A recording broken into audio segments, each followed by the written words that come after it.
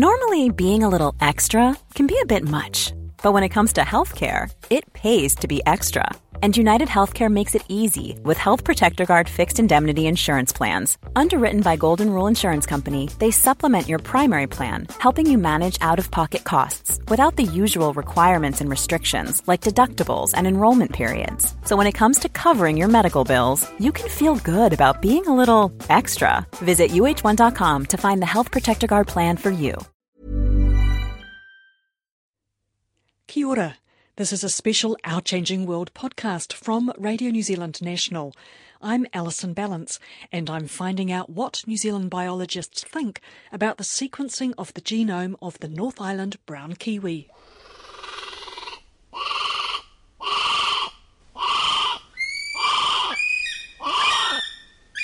What does this bird have in common with these birds?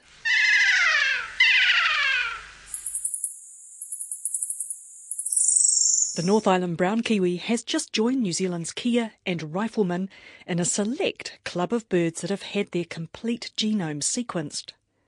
To find out more about the kiwi genome, which has just been published by a group of German and Australian researchers in the journal Genome Biology, I give a few New Zealand biologists a call.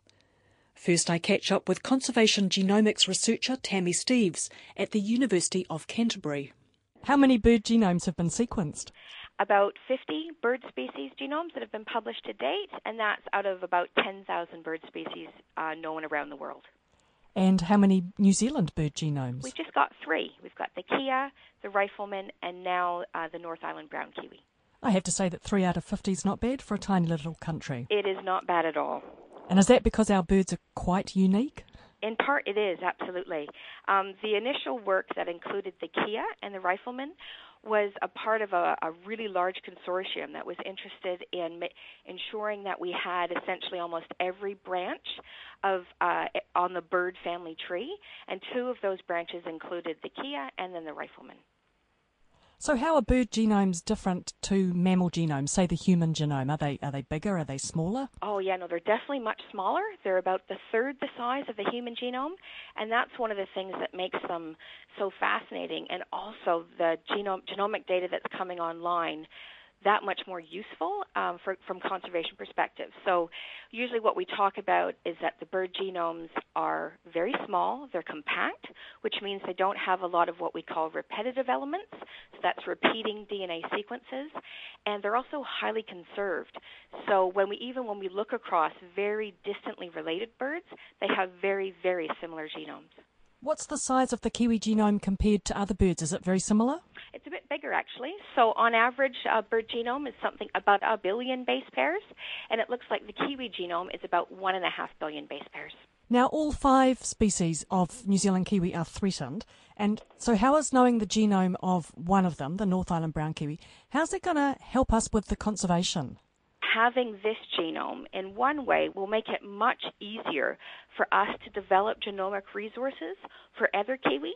Because those bird genomes are so highly conserved, it's really likely that the genome of the North Island brown kiwi will help us generate resources or genomic resources for the other species as well. Can you just explain highly conserved in a genetic sense? Oh, sure. What it means is that not only do different species have the same genes or very similar looking genes, they're actually found in the same place in the genome.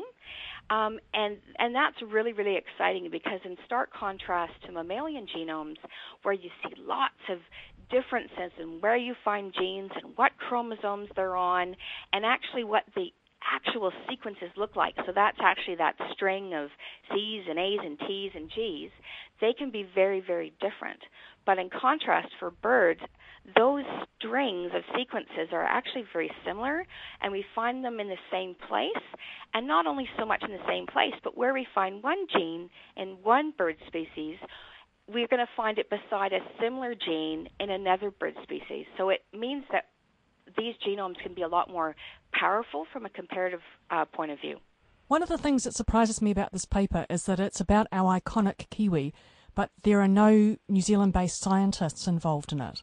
Yeah, I think it's a really valid observation, and is certainly something that hasn't gone unnoticed in the community here in New Zealand. It certainly doesn't matter from the quality of the science. The science is very, very good, and it's very, very exciting. But I do think that if we're going to be working or generating data for essentially what is our national icon, I think it would be a really good idea for the researchers doing that work to reach out to New Zealand-based researchers. There's lots of different types of expertise that we have locally, and that we can easily contribute to this work at different levels. Having said this, the paper itself is great as a standalone, and what I would like to see is moving forward, particularly on the conservation front, that we see the involvement of local expertise. In terms of conservation, how is this going to help us, and where can we go with it? I hesitate to provide a really exact response in regards to North Island brown kiwi, because that's not actually a study species that I work with. And that's in part because one of my biggest statements that I make when I'm collaborating or talking to people about conservation research in New Zealand is that if you're going to be doing it, particularly as a conservation geneticist or a conservation genomicist, you need to be doing it in collaboration with your end user. So whether that happens to be a Department of Conservation Recovery group or a local hapu or iwi or relevant runanga, we need to be making sure that the science that we're doing is responsive to the needs of those groups, particularly when it comes to conservation management.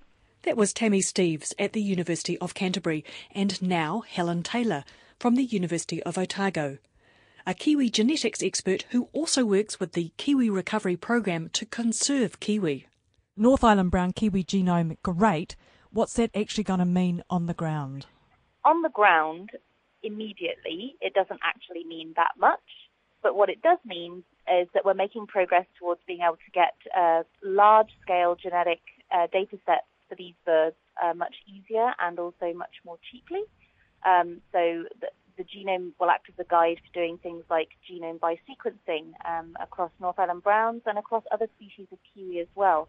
And the nice thing about those techniques is it allows us to get really high-resolution genetic data for kiwi species so that we can make better inferences about what genetic diversity they have, what is the population structure, and all those kind of things that can be helpful in informing conservation management. These are questions that we are able to address with current genetic tools. What genomic data means is that we can just get at those questions in a much more high-resolution way and get much more accurate answers. Is having the genome of the North Island brown kiwi, in a sense, going to make doing the same thing for the other kiwi species much easier? Yes, it's nice. It acts as a kind of guide. So assuming that their genome is accurate and well put together, we can use that as a guide when we're sequencing the genomes of other closely related species and look for the bits that match up when we're trying to, piece together that jigsaw. It gives us kind of a bit of more of a picture on the box that we can look at in terms of how we should be assembling things. In terms of what they claim about the genome for the kiwi, they were saying that it's lost some of its vision receptor genes. It seems to be particularly active in its olfactory receptor genes. That's not really a surprise because we already know those things about kiwi, don't we? Yeah, I think it's nice to see that confirmed, and it's always interesting if you can pinpoint the exact region of the genome where that's happening, and it's certainly interesting from a scientific perspective. But no, it's not particularly surprising. We know that kiwi have a great sense of smell, that they're mainly active at night, and therefore colour wouldn't be particularly useful to them. So it's very cool to see it confirmed in this way, but it's not especially new information. That was Helen Taylor from the University of Otago. And now, Isabel Castro from Massey University. Isabel is a behavioural ecologist who works with North Island brown kiwi in the wild. We know that kiwi have a poor eyesight. They have some adaptations for nocturnal viewing, but their sense is quite underdeveloped, and they have a fantastic sense of smell. They have a very big area of the brain that is devoted to the sense of smell. Very small area for the eyesight compared to other species of birds and animals, but a very large one for the sense of smell. Now, you've done quite a lot of field work with kiwi, investigating that sense of smell and how they use it. Can you describe some of the things you've done and some of the things you've seen? So one of the things that you notice when you're working with kiwi in the wild is that they use both the sense of smell and the sense of touch for everything they do. So they smell and touch their conspecifics. They smell and touch the equipment that we leave in the field to do any of our work. And they also come and investigate it very closely. Sometimes it looks like they might even have a little bit of vision to look at the things that we leave in the field for them. So they seem to use a range of senses, mostly the sense of smell and the sense of touch. And that's what they use when they're travelling around in the forest at night? When they travel in the forest at night, they don't seem to us to be using the sense of smell so much. They use their bill and therefore the sense of touch, because they have a very, very sensitive organ at the end of the bill, which actually senses, like a hand, different things in the environment. And you know how people describe them as an old blind person walking with a stick? So their bill touches everything as they walk around. And, I've seen them crossing bridges, and then, small bridges like boards that we've put in between the streams and the shores of the stream for us to walk, and they use them. And I see them that they touch the edge of either side of that bridge in order to go across. I have some really cool videos on that one as well. So they're using touch to travel. What are they using their sense of smell for? We've done experiments, which unfortunately in this paper they didn't reference us on that one, but we used experiments in captivity where you can actually see that they're using the sense of smell to find prey. And they also use the sense of touch because they can sense the vibrations of the prey under the ground. In the field, when you're watching them, it seems to me that a lot of the time they are using the sense of vibration, that sense of touch, to find the prey underground. But I've carried out many experiments looking at olfaction, looking at different smells. I put different smells in front of the burrows, and they have to decide what to do with them. And you see some really amazing behaviors. One of them in particular is fascinating, is a hover that they do on top of whatever you leave there, like a smelly thing like kiwi poo. So we put kiwi feces in front of them, and they hover. They use their bill to hover on top of it like a machine. And I think that what they're doing in that is to actually get some information about the smell of it. And then often after they hover for a while, they touch it. What did we already know about the genetics of smell? Did we know anything about kiwi genetics? Oh, yes, definitely. There is a group headed by a guy called Steiger, and they did some work looking at the DNA as well of kiwi, but a different technology than what this new group is doing. And what this new group is doing is kind of like a more advanced way of looking at it. So they can look at it in more detail than we had before. But we already knew that kiwi had a lot of olfactory receptor genes. So we already knew that they were ahead from other species of birds, for example. So what does this new paper add to our knowledge? It let us know that they probably can smell more things. So that's one thing that I found fascinating, is that they might be more sensitive to many more smells than we ever saw before. So that's an interesting thing. That also goes together with the type of experiments that I've done with kiwi, where we present them, for example, with things like banana skins, and they're really fascinated by that. And, the smell of the banana skin seems to be quite interesting to them, and they hover quite a bit on that. And besides, they touch it as well later on, but, so have some really interesting things in there. Yeah, one of the things that I thought was interesting that they said is that, the eye is very small in kiwi, and in mammals that occupy similar niches to kiwi, their eyes are usually quite large. But they reckon that in birds, the size of the eye is related for some reason with the size of the bird and the metabolic rate of the bird. And kiwi have a very small metabolic rate. So they say maybe that has a connection in there, which it doesn't have it in mammals. What did they have to say about vision? They found that they had very few genes for color vision. There was one New Zealander in this group, that's Leon Huinen, who used to work at Massey University with David Lambert. And David Lambert is also an author in this paper, so that's kind of the New Zealand connection in there, and even though David is an Australian. But there is another researcher who is a New Zealander who's been looking at the morphology of the brain and the morphology of all the associated organs of sense. And he actually had a look at the kiwi eyes, and he found that there was because of the structure, he could tell that it was very reduced. It was less important for kiwi. But he also found that there were some adaptations to nocturnality, such as, for example, being able to see in the infrared, perhaps, because they had some of the rods and the cones that were important for that type of vision. So they can't see blue and green, but they see... They cannot, in this paper now they are finding that they cannot see certain colors, which is quite an interesting thing. It makes sense. I mean, blue and green probably not very useful at night. Probably at night you want to see blacks and whites, One of the interesting things for me in this paper is that they talk about what the genes tell us about when kiwi became nocturnal and became ground foraging. And that's quite a long time ago. They're saying 30 to 38 million years ago, around 35 million years. But that is actually not very long ago when you consider what happens to mammals and how long does it take for them. That's what I found fascinating as well, how quickly. And that might have something to do with the fact that they were on an island and pressure must have been quite strong. They suggest it was pressure from moa. Yeah, but I'm not sure if I agree with that. I was thinking about that, and I was thinking moa were really large birds, and they were herbivorous.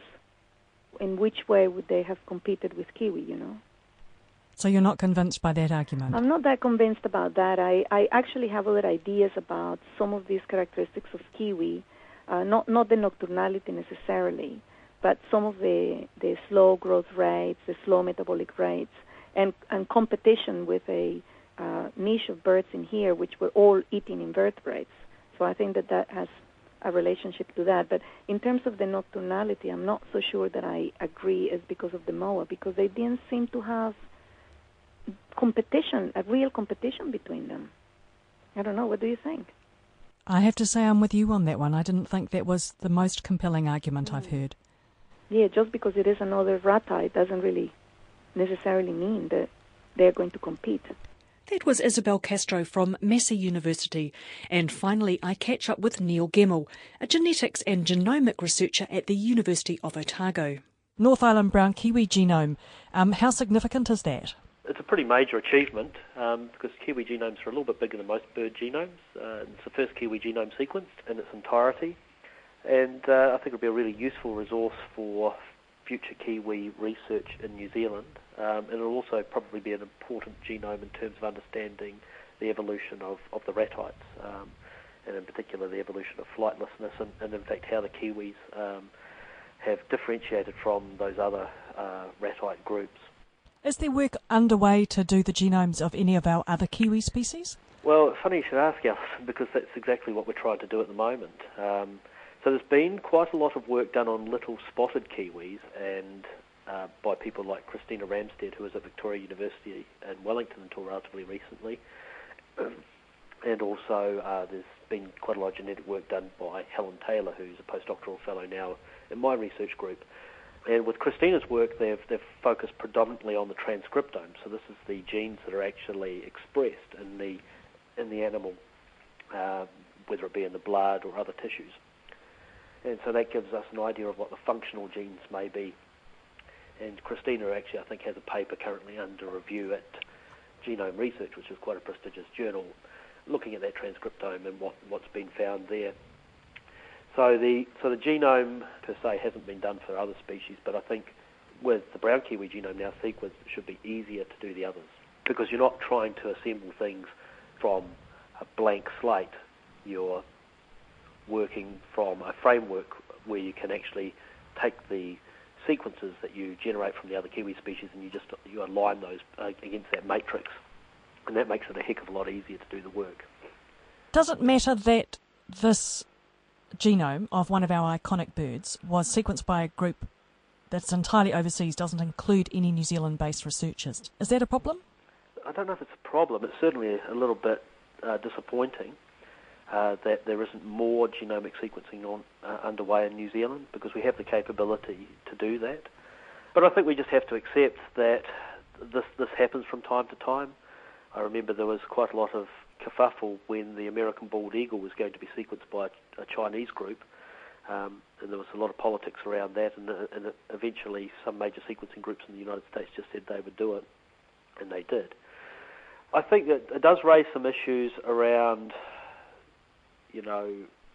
what benefit might derive from the data.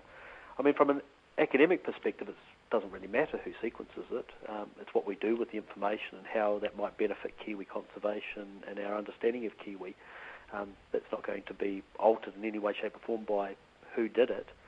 But if there's any proprietary information that is contained within that genome or anything that has potential commercial benefit, and I don't know if there is, I would argue that genome sequences don't have a great deal of commercial benefit. The benefit derives later from the discoveries that may be made from that information, and that will require huge amounts of downstream work.